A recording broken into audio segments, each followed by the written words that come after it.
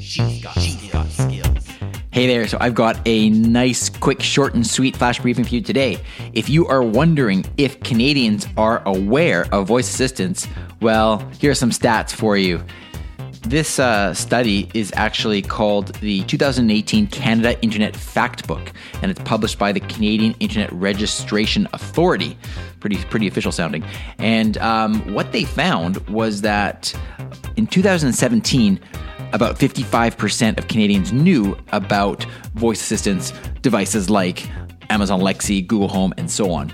And in 2018, this number has risen, or had risen in 2018, to 77%. And that goes along with my own personal experience, just anecdotally. I don't know if you've experienced the same thing or not, but a year ago when I started the podcast, the flash briefing and so on, I had to explain to a lot of people what I was actually talking about in terms of Amazon Lexi, and I don't have to do that anymore. People are aware of it. So that's pretty cool. I mean, 77% of people are now aware of this device. This is a common household thing that people just speak about. So it's pretty cool. Anyway, I wanted to let you know about that stat. I thought it was interesting. And of course, I want to give a shout out to the latest person that left me a review for the flash briefing.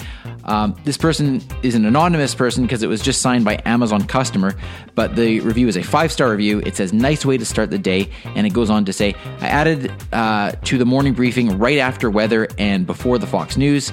Nice bit of info to start each day. And then they suggested perhaps adding an evening one as well.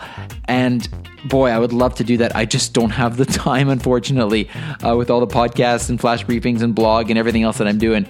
I totally agree with you. I think it'd be fantastic to do 2 a day. I just don't have the time. So I'm sorry, I can't do that right now. Maybe in the future I'll be able to do that. Anyway, there you go. So if you would like to leave a review for the flash briefing, these reviews are so very much appreciated. I really mean that from the bottom of my heart. If you haven't left a review and you feel so inclined to do so, then please do so. And it's like I said, it's very much appreciated. You simply have to go to voiceincanada.ca. You click on the red button that says leave a review.